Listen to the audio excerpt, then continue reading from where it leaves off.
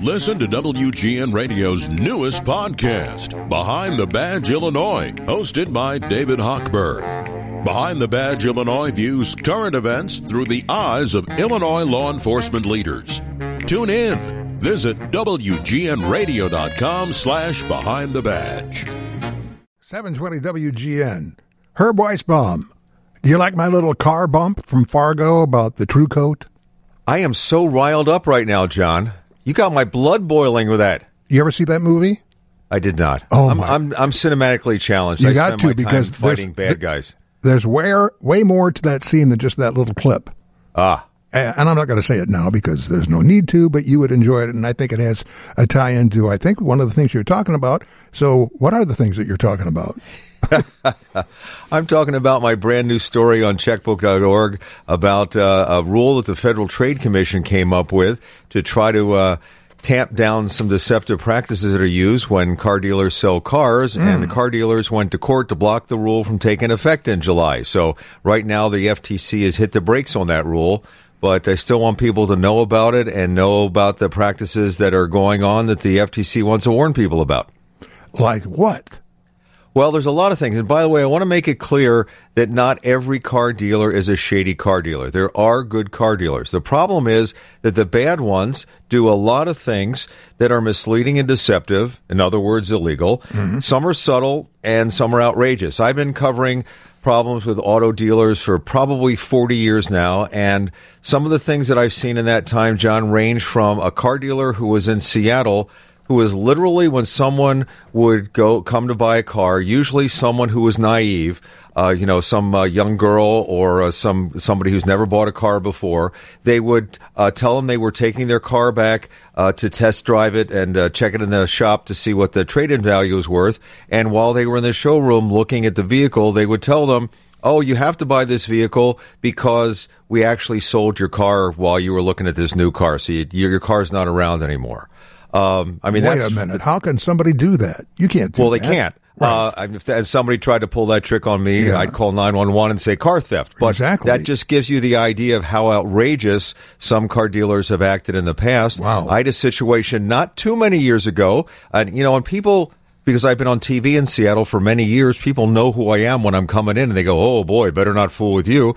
I had a car dealer who actually told me that the vehicle I wanted, which was on Costco's car buying program, which we'll talk about this program, how it works later, helps save you money, told me the vehicle wasn't on the program when it clearly was. And I had to get Costco on the line and the whole routine. And so there's a bunch of tricks and traps that they can get into. The Federal Trade Commission receives about 100,000 complaints about car dealers every year. Think about that. More than 100,000 complaints every single year about car dealers. That's a lot of complaints. So they proposed a rule that would clearly identify things that are illegal to make it really clear to car dealers. Here's the line you can't cross. Here's what you can't do. And if you do this, we're going to go after you, as opposed to just trying to go after some car dealers who do some things. This is going to draw the line in the sand and tell you that cross this line. That's clearly illegal, and you can expect potentially some legal action.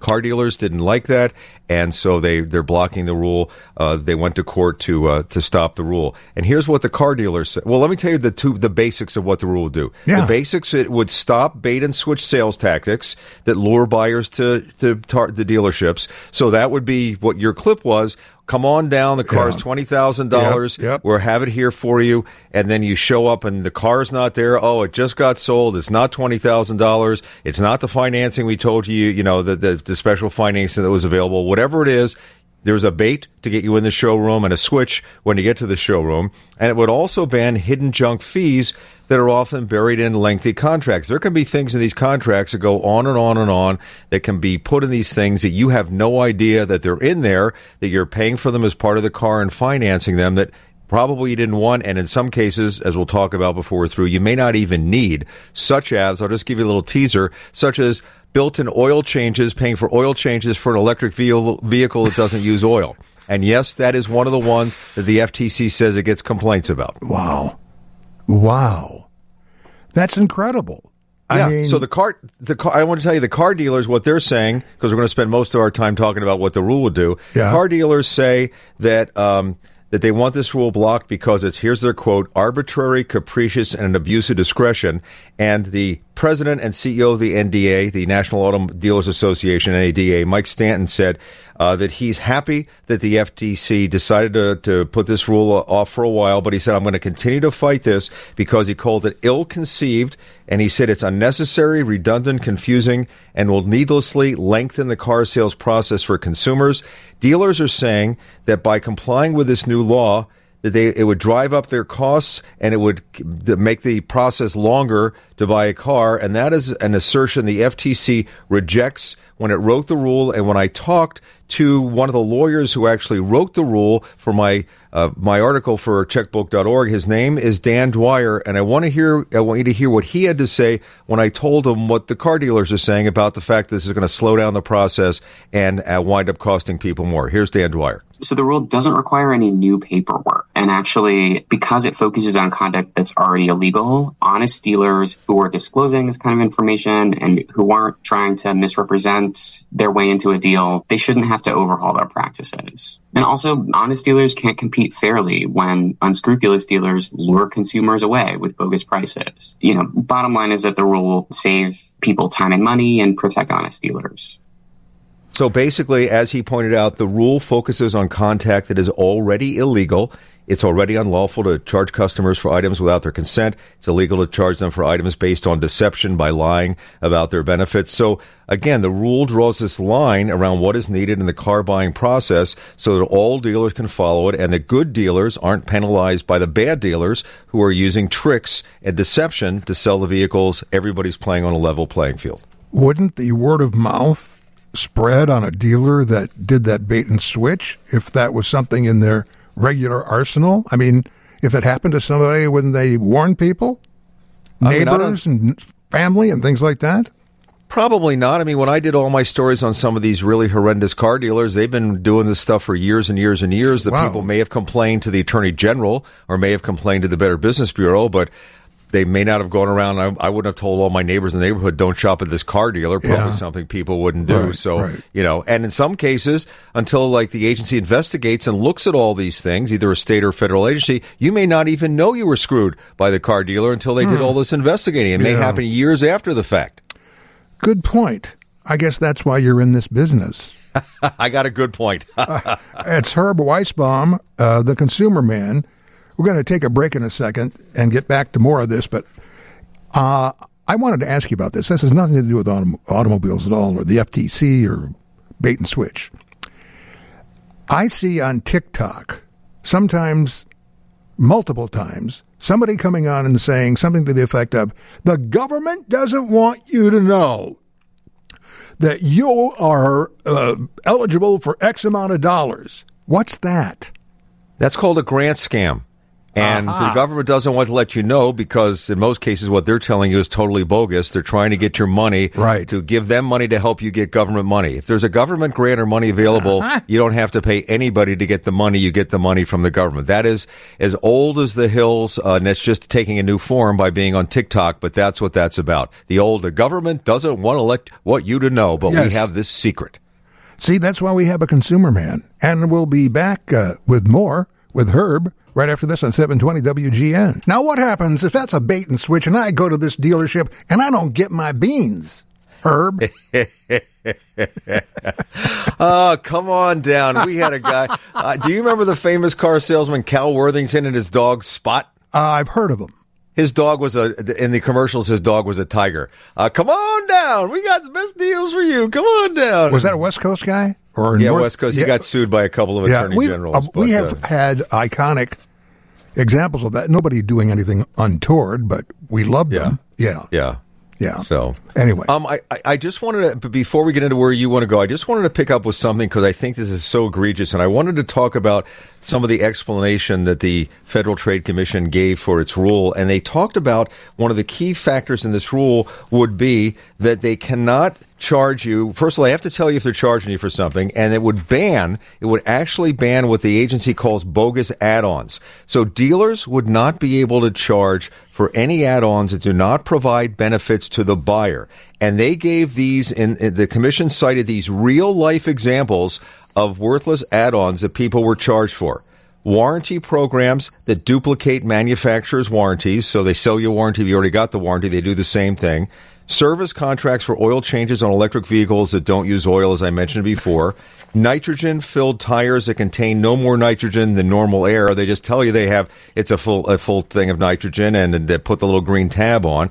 Software and audio subscription services on vehicles that cannot support those subscriptions, and rust proofing that has not been proven to do anything more to prevent the rust, and in some cases could actually null and void the auto manufacturer's warranty because the car is already rust proofed. So that's how specific this rule got, and that's what they're trying to prevent. Using deceptive sales tactics to get you in the dealership, using deceptive tactics to sell you the car, and then charging you for stuff you don't know about, don't need, or won't do you any good. I got no problem with that, and I would assume that an honest dealer wouldn't have any problem with that. But again, the auto dealers have gone to court to block this rule. Don't most cars today, when the manufacturing of automobiles does not require anything like an undercoating or anything like that? Correct. They come so well from the manufacturer. Right. The manufacturer does a great job. And as I said, in some cases, by adding other treatments, you could null and void the manufacturer's warranty, which you certainly wouldn't want. So why in the world is the dealer selling that? Yeah. Well, profit. Make money. Profit. Money. 312-991-7200. That is the telephone number. That's also the text line.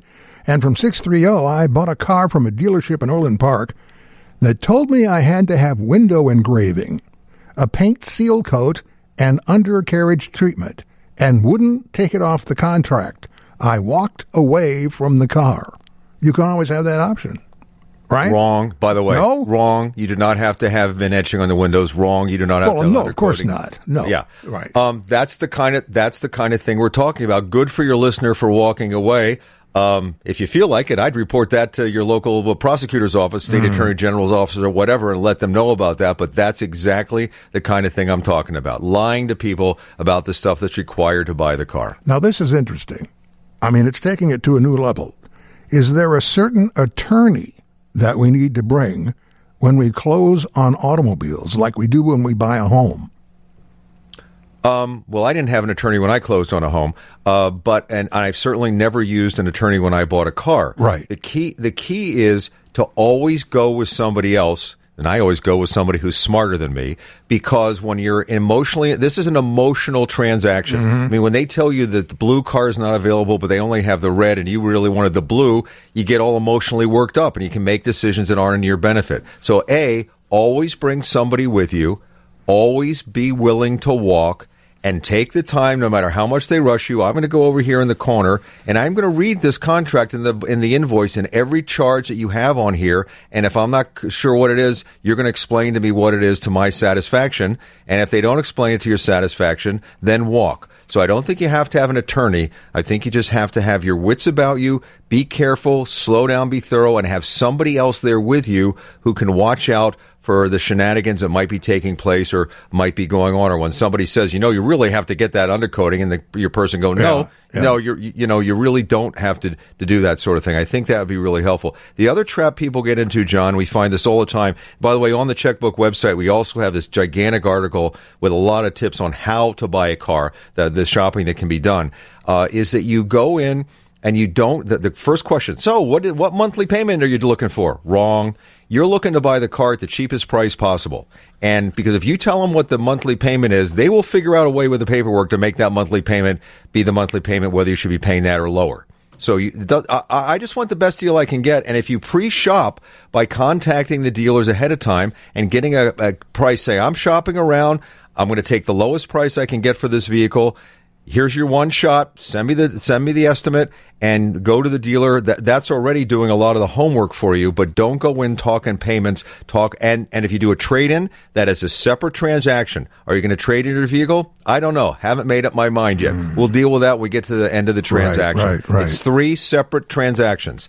You're buying the car, you're financing. You should have the financing lined up before you get there, because you probably won't get the best deal from the dealership. You'll probably get the best deal maybe from a credit union if you belong to a credit union, or your bank, or your least know if they're offering you a good deal. And go on the website of the auto dealer or the auto manufacturer before you go and find out about the financing. Are there rebates?